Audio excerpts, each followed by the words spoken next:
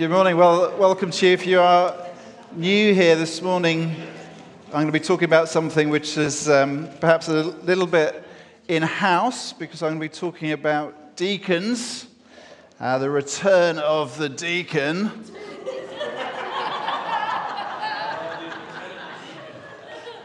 Yes.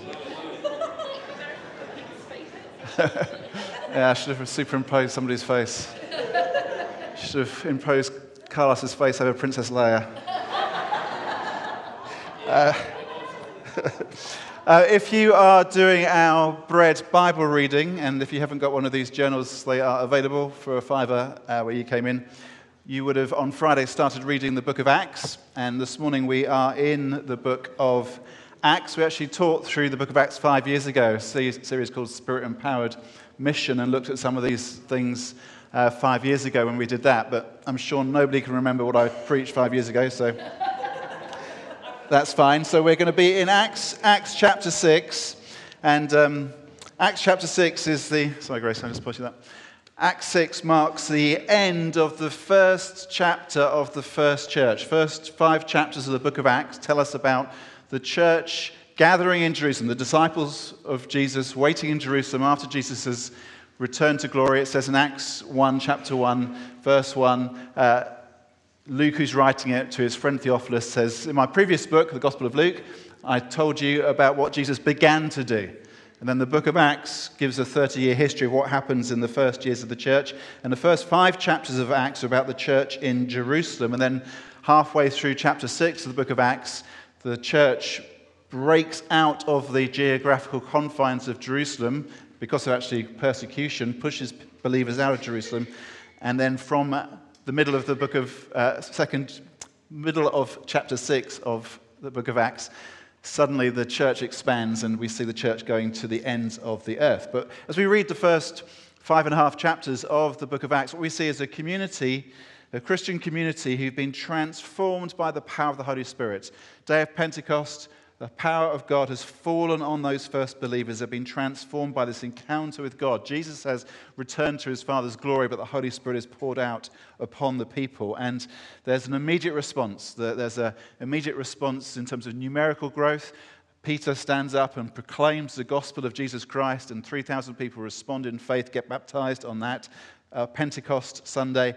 And this is a church which then, as well as growing fast, demonstrates the power of God at work. There are all kinds of signs and wonders, miracles that are taking place as God's power is displayed in and through this people.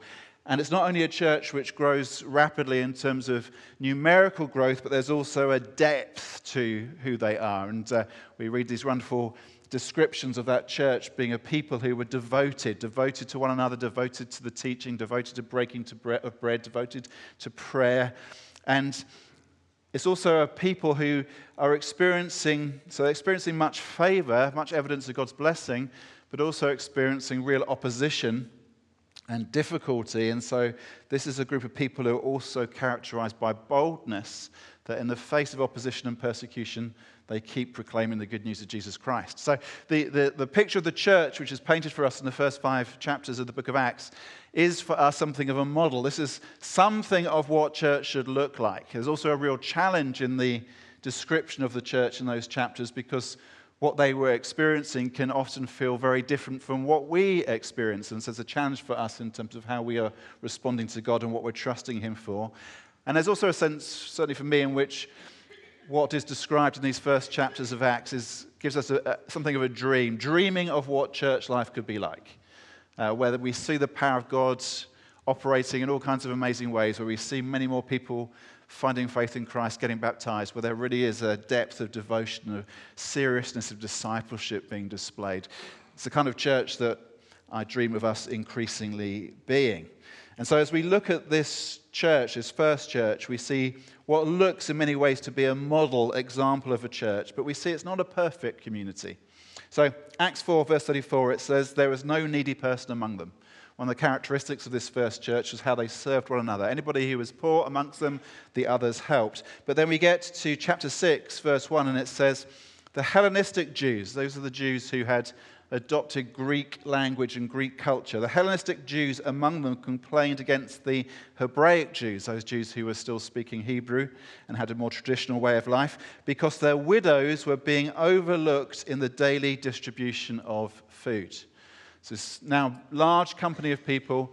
In that company of people, there are a number of widows who need particular care, and there's a cultural divide forming. The Greek-speaking widows are being overlooked by the Hebrew-speaking members of this church.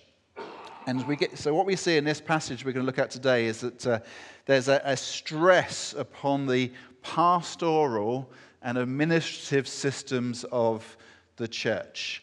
And the solution that's described in this passage is a solution which fixes the admin problem, fixes the pastoral problem, and also fixes the missional problem, because care for the flock results from what they do, and then there is ongoing growth of the church as well.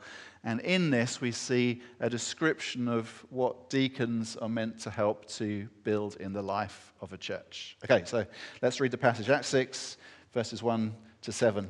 In those days, when the number of disciples was increasing, the Hellenistic Jews among them complained against the Hebraic Jews because their widows were being overlooked in the daily distribution of food. So the 12, that's the 12 apostles, gathered all the disciples together and said, "It would not be right for us to neglect the ministry of the word of God in order to wait on tables. Brothers and sisters, choose 7 men from among you who are known to be full of the Spirit and wisdom. We will turn this responsibility over to them and will give our attention to prayer and the ministry of the word." This proposal pleased the whole group. They chose Stephen, a man full of faith and of the Holy Spirit, also Philip, Prochorus, Nicanor, Timon, Parmenas, and Nicholas from Antioch, a convert to Judaism. They presented these men to the apostles, who prayed and laid their hands on them. So the word of God spread. The number of disciples in Jerusalem increased rapidly, and a large number of priests became obedient to the faith. Situation is, as I've described it, the church has grown rapidly. There are needy people who joined the congregation, and one very practical need was the need for food. A couple of weeks ago, when we were teaching through the Lord's Prayer, I was teaching on the part of the Lord's Prayer where Jesus taught us to pray, "Give us this daily bread," and trying to show you how that was a real prayer because so many people in that culture would have experienced genuine hunger. This was a real prayer for literal food. And in this context, this first church, some members of the church, some of these widows are going hungry. They do not have enough food. And their prayer is, "Give us this day our daily bread." And the complaint arises, there is food in this community, but we're being overlooked. It's not coming our way. And this seems to have been because of some cultural diversity. The church was all Jewish at this point. Everybody was Jewish, but there was this cultural divide between those who were Hebraic-speaking Jews and those who were Greek-speaking Jews. And that led to some unfairness which needed a solution. What was needed was some people who could fix the problem, some people who could get involved and make sure that this group of widows was not overlooked, but the church community was functioning as it should. They needed people who could help administratively and pastorally and missionally, because the growth of the church was not meant to be stopped, but the care of those who were being overlooked needed to be fixed. And what happens is they appoint these 7 people who are a model for deacon-type ministry. And there are lessons from how we can learn from how they address this problem and from those who were appointed to this position. So, first thing we see is that there was an increase in mission. The problem had been caused, in a sense, by the church growing rapidly. There were lots of people being added. That's why there was now this needy group of widows who needed help. And in that kind of situation, it's easy to say, let's stop getting new people in. Let's just focus on the people that we have. And over the years in church life, I've heard people say that kind of thing. Let's stop focusing so much on those who are outside the church. Let's just focus on those who are here already and make sure they're properly looked after. And that can come from actually from a good place in terms of wanting to care for people, but it misses the point because the church is meant to be a missionary movement. We are called to go to the ends of the earth making Jesus known. So if you are here, if you're new, if you're here for the first time this morning, you're really, really welcome. It's great that you're here, and we want lots of other new people to be joining us week by week. That's what we're about. Ministry of the word is meant to result in spread of the word. That's what we see here. The apostles say we mustn't neglect the ministry of the word, and when they fix a problem, what happens is the spread of the word. That fixing the problem actually leads to more people coming in. The metaphor, the image we often use for this is to think of the church as a ship, and that the church is not meant to be a cruise liner. I know some of our members are going off on a cruise next week. I hope you have a lovely time. Going up into the Baltic or something in February. Doesn't sound ideal. I'd rather be going to the Bahamas, but anyway, I hope you have an awesome time out there, guys. But while you're on your cruise ship, enjoying yourselves, remember the church is not a cruise ship. The church is a battleship, which is probably be more useful in the Baltic than what you're going on. So we're called on mission, and here at Gateway we do want to grow, and we've been so blessed since we came back into this building in January and relaunched in two congregations, a congregation here and a congregation down at 502 Ashley Road, that our meetings have been full Sunday by Sunday the last few weeks. That's great. We want that kind of problem, starting to think about what do we do next? Do we start another service? Do we look at starting another congregation? We want those kind of problems because we want to see more of God's missional favor upon us, and we're praying that for every Jesus-loving, gospel-preaching church in town, that they would see that same kind of favor. This past week I was with Peter Baker from Lansdowne Church. They have seen a real breakthrough in reaching the Iranian community, which is a growing community in Bournemouth. They've now got a fellowship of 100 Iranians at Lansdowne. They've got 48 Iranians going through the Alpha course at the moment. We want to see more of that kind of stuff. I was talking to my friend Andy Johnson, who leads King's Community Church in Hedge End, Southampton, this past week, and they've seen remarkable blessing. They're up to about 1,000 people now on Sundays. He said the police were out last week complaining because they did two services, and their first service is overrun, which meant that people coming in and people coming out caused gridlock throughout Hedge End, and the police were not happy, but thought, yes, that is fantastic. If the traffic jams on Alder Road were not because of gas leaks or because of roadworks, but because there are too many of us, that's what we're after. So there was an increase in mission. Secondly, there was an increase in organization. They needed some systems put in place to serve these needy widows. And here at Gateway, we spend an incredible amount of time trying to get our systems working as well as we can. And to do that, we need help. Churches need gifted people who can help get the systems working as they should. And what we see in this story is that the apostles are clear about their job description. They say, our primary responsibility is the ministry of the word. We're called to pray, we're called to minister the word. That's what we're called to do. And that means that although there is a need, we recognize it cannot be our responsibility to be the ones who make it happen. We identify the need, we know it needs to get fixed, but we can't do that and stay faithful to our call. And so we need some other people to help us. And so let's find some other people to help us.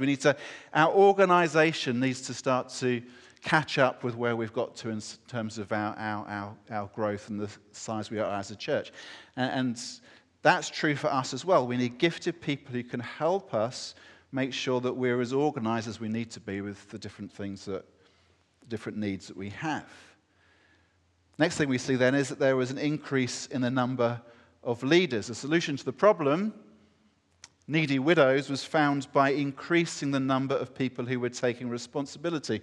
Mission needs leaders. The problem isn't the harvest, but it's the lack of laborers. Jesus said, pray for laborers to go into the harvest. The harvest is white, ready for harvest. What you need is more laborers. And for community life, church life to function as it should, we need people who are able to give a lead in the community. We need people who are able to help build community. We need people who are able to help shepherd the sheep, the flock, the congregation. And that's what these 7 who were appointed did.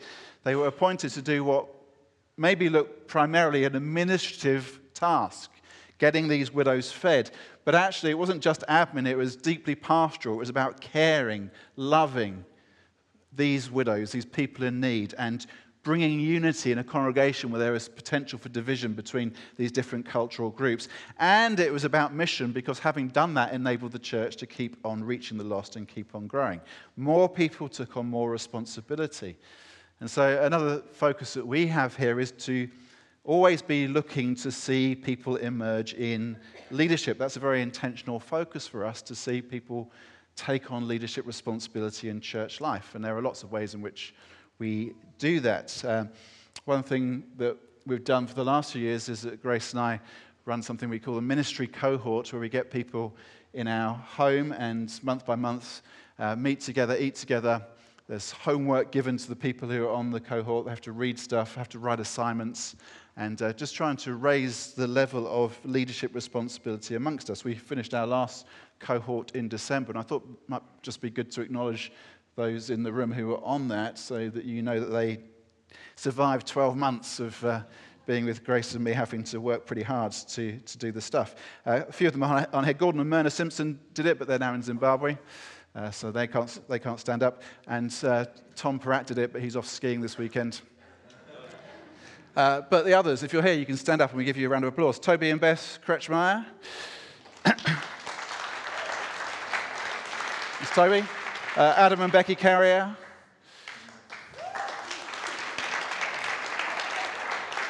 Chris and Becky Clark. Becky's got COVID, so she's not here this morning. Jen Webb. And Hannah Pavey. Out with the youth. So we're always looking to intentionally looking to try and raise the leadership level amongst us. The next thing is that there is an increase in the levels of faith. One of the interesting things about these people who are named is the little bit of description. We don't get much, but it says they chose Stephen, a man full of faith.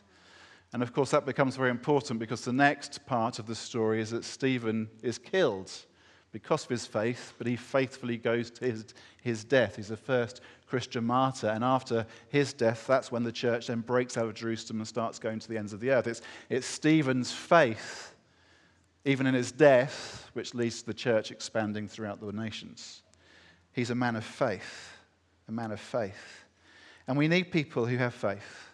That's what we look for, looking for people who've got that spark of faith about them, who help stir faith in others. When it says they chose Stephen, a man full of faith, I imagine they think, this is a guy who helps speak faith into others. This is perhaps a situation where faith is beginning to seep away a little bit, because there's this need which isn't being met, and maybe the group are being overlooked and not cared for as they should. Maybe their faith is beginning to seep away, because they think this isn't really working as we thought it should. And Stephen comes in, and he's a man of faith who I guess would have spoken faith and would have raised everybody's faith again.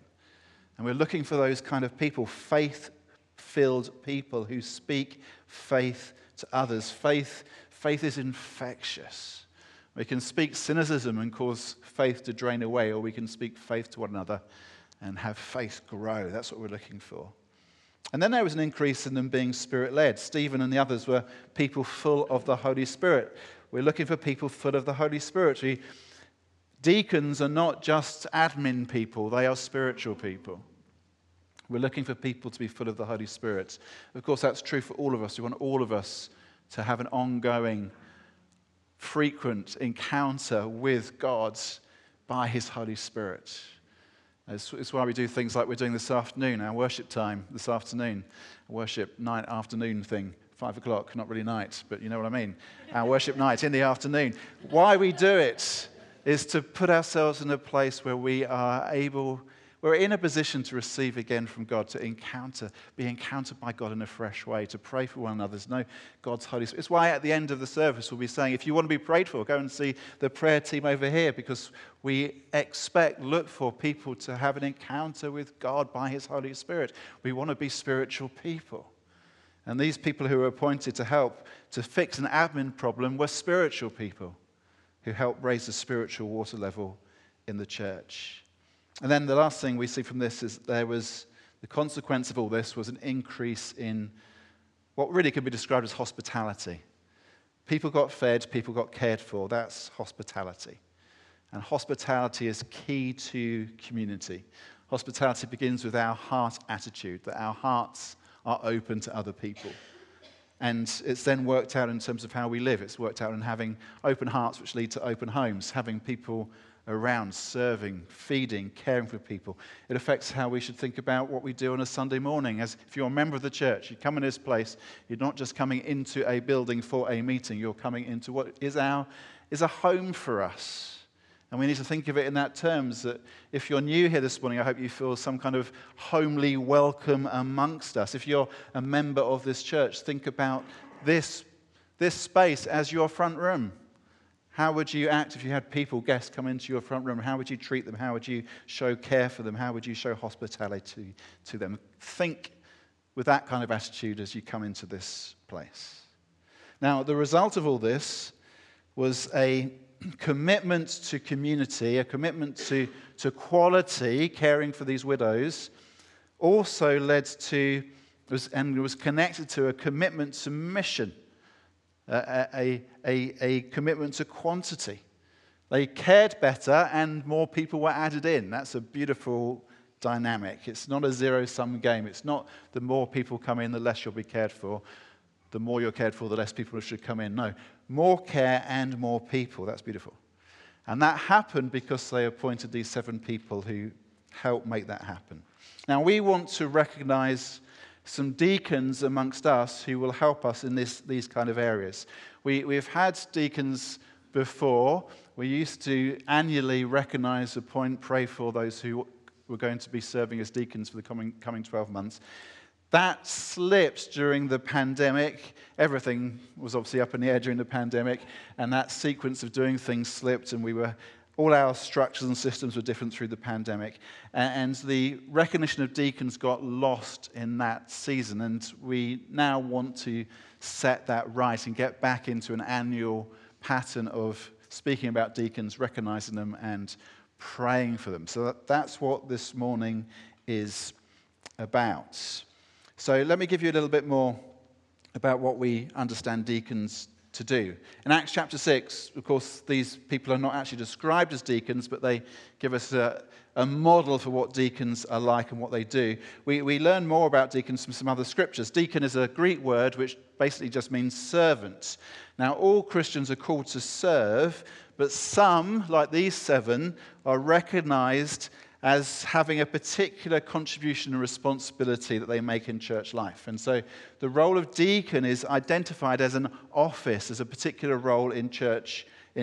We see this in the letter to the Philippians, where the greeting to the church from the Apostle Paul is this: to all God's holy people in Christ Jesus at Philippi, together with the overseers, another word for elders, and the deacons. It's a greeting. We greet you, the whole church, and we greet the elders, and we greet the deacons. There's these 2 offices of the elders and the deacons. And one of our commitments here at Gateway is we try to follow the New Testament pattern of church ministry and life, and we generally prefer to use Bible terms. So we do talk about, we've got lots of people leading in all kinds of areas, but we like to use Bible terms and try and copy the biblical examples. So we do have elders, and we believe that we should have deacons because we see this in the Scripture. And what we want to do is to identify those who are serving as deacons, to recognize them, and to pray for them so that they might be authorized more fully in God to function in the way that they already are, so that we would be strengthened in our mission. The Scripture tells us the kind of people who should be deacons. 1 Timothy 3 gives some character qualifications for deacons. Deacons are to be worthy of respect, sincere, not indulging in much wine and not pursuing dishonest gain. They must keep hold of the deep truths of the faith with a clear conscience. They must first be tested, and then if there is nothing against them, let them serve as deacons. These character qualifications for deacons are actually very similar to the qualifications that are given for elders, the kind of character qualifications. And of course, they're actually character qualifications that we'd want for every member of the church. We want every member of the church to be able to tick this list off in terms of how we are living with godly character before God. But if you're going to serve as an elder, if you're going to serve as a deacon, it has to be proven, a proven character and a genuineness of faith. And then this scripture in 1 Timothy very beautifully says what this generates. 1 Timothy 3:13, those who have served well as deacons gain an excellent standing and great assurance in their faith in Christ Jesus. There's a confidence that should come in those who've served in this role because of how they serve. Now, lots of people in Gateway are qualified on the basis of those character requirements. Huge swathe of our membership is qualified on the basis of character requirements. And all kinds of people at Gateway are leading and serving in different kinds of areas of church life. So what is it that identifies the deacons rather than just any other church member? A few things to help us. First thing is, deacons have a particular role in supporting the ministry of the elders. We see that in Acts 6, that the role of those who were appointed was to stop the apostles getting bogged down in the practicalities. The apostles said, we need to give ourselves to the ministry of the word and to prayer, and we need some other people to help us then to serve and care for these poor widows. Now here at Gateway, we, the elders here, are not afraid of getting involved in the practicalities. Actually, it's amazing how much time we spend doing that. Just this past week, I've spent probably far too much time moving chairs, emptying the baptistry, picking up rubbish. Rich and I spent a couple of hours trying to fix a parcel box to the office wall. That was fun. Definitely beyond our competency zone. And we're very happy to do that kind of stuff. But of course, if that's what we end up doing all the time, we're shortchanging you in terms of what we're called to do, which is to minister the word of God to you. Deacons help the elders to minister the word. Second thing that deacons do is that they are particularly recognized as mercy ministers. In Acts 6, the issue was a particular group not being cared for, and deacons are to help pastor the church. That's what they do here in this story in Acts 6, and that's what we see through the history of the church, deacons being those who are recognized to help get involved in people's lives, to raise the care level in a church. The third thing is that deacons are leading servants. Deacon means servant. All Christians are called to serve, and pretty much all of you are members of the church are serving in some practical way in church life, which is great. But there are some who have a particular leading role in their service, a particular ability to minister in particular areas to particular people, and those who carry particular weight and responsibility in doing that. The fourth thing is that deacons are role-specific ministry mobilizers. That's a snappy... These are actually Richard's titles, so you can blame him. Deacons are role-specific ministry mobilizers. People we're identifying as deacons have clear areas of responsibility. Clear areas of responsibility in church life. Specific ministry areas. And that's one of the reasons why we appoint deacons 12 months at a time, because the responsibilities that deacons carry might change, or they might come to an end, and people might step out of that role. So we recognize 12-month service in specific areas of ministry, and those who are recognized as deacons help to build and lead teams which serve in those specific areas of ministry. I imagine that in this story in Acts 6, the 7 were appointed, but we're talking in a massive church, thousands of people. So I imagine that those 7 were pretty soon recruiting other teams with all kinds of other servants and leaders involved to get the job done. That's what deacons are called to do. And then fifthly, deacons spot tangible needs and protect and promote unity. Deacons are people who are proactive in dealing with need. The church in Jerusalem said, we need some help. Let's recognize these 7. They then proactively got on with fixing the problem. And the real danger that we see in this Acts 6 story was, the presenting problem was that there was a group of people who weren't being cared for, that were going hungry. That's a problem, especially if you're one of those widows. If you're not getting fed, that is a problem. But the real problem in terms of the church, the deeper problem, was the potential of disunity. That this was a church which was characterized by its unity and disunity was being sown because there was a gap coming because of cultural difference, which meant that one group was getting overlooked. And what the appointment of the 7 did was to fix the unity problem. It kept the congregation together. And it did that by practically serving these widows and caring for them. And so what we're looking for in our deacons is those who spot tangible needs, move towards them, fix them in a way which helps keep the unity of the church. So having explained all that, what I want to do now is to propose those who we would like to recognize as deacons for the next 12 months in Gateway Church. And then in 3 weeks' time, Sunday the 26th, we'd like to get them up and to pray for them. And in doing that, what we're doing is both recognizing who they are and how they're already serving, because these people are already serving in these roles, but also wanting to authorize them to say, we are looking for a fresh empowering of the Holy Spirit to be upon you for the things that you are doing. So that seems to be what happened in Acts 6. It says they presented these men to the apostles who prayed and laid their hands on them. So these people who are recognized in Acts 6 presumably were the obvious candidates, but there was a recognition and an authorizing of them, and that's what we want to do as well. Now, over the next 3 weeks, what we'd love is if you could speak to Paul or to John or to myself, as the 3 elders here, about who we're proposing. It'd be great to hear you affirm, say, yeah, this is great. We think we really recognize these people.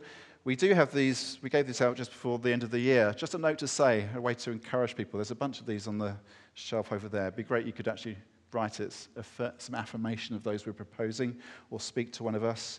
Or if you've got any questions, speak to Paul or John and myself as well, and we'll be very happy to talk about that. But what I want to do now is to get those who we are proposing as deacons to stand up and to say why we are proposing them as deacons. So if you can stand up when I call your name, and stay standing up for the whole caboodle. So first of all, Carlos and Becky Bertrand, stand up. So Carlos and Becky lead in pastoral care in the church. They're involved in so many lives in our church. And Carlos and Becky do a great job of releasing the elders to do what we need to do. Not least because so many of you know that you can go and speak to Carlos and Becky.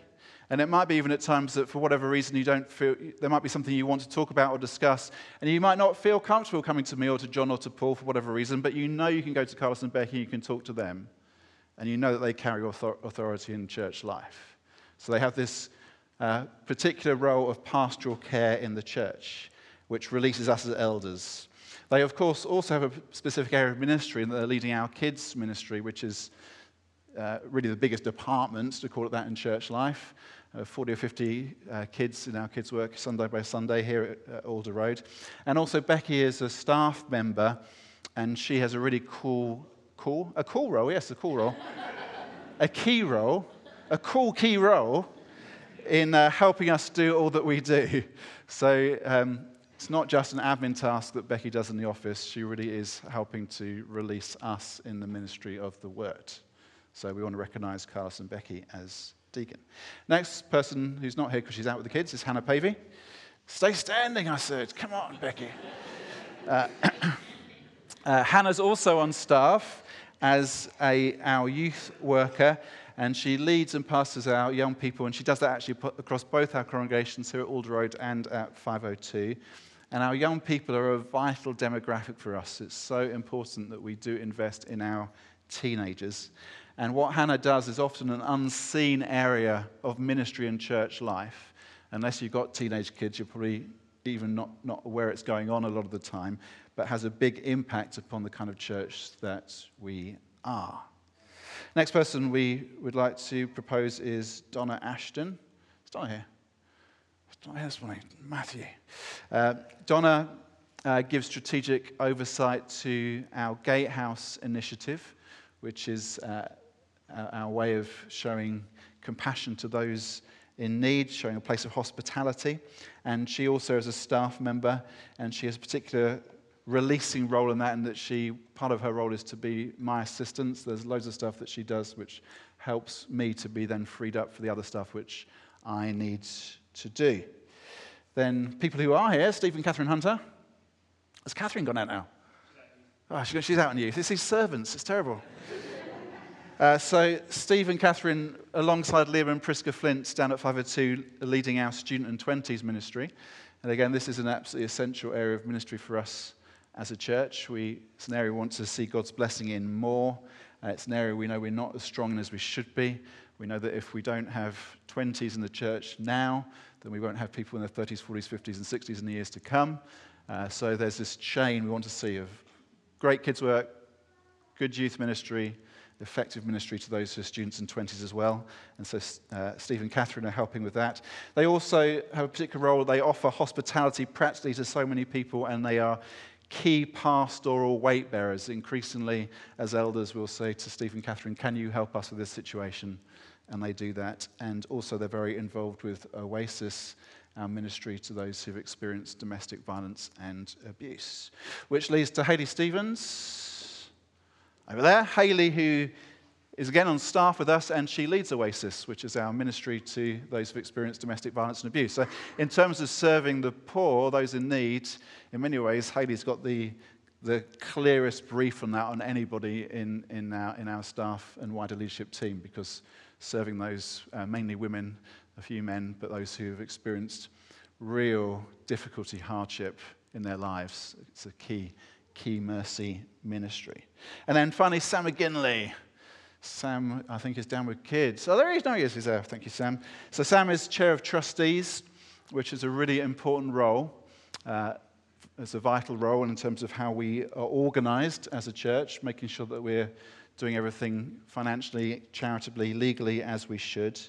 But more than just carrying that responsibility, Sam is increasingly a trusted voice to many of us. And again, somebody that we as elders would often lean on, and other people in the congregation would lean on. He really functions as a counselor in many ways to many of us, and shoulders, in that sense, a significant degree of pastoral responsibility in church life. So, these are the people we'd like to propose and recognize as deacons: Carlos and Becky, Hannah, Donna, Stephen, Catherine, Hayley, and Sam. I commend them to you.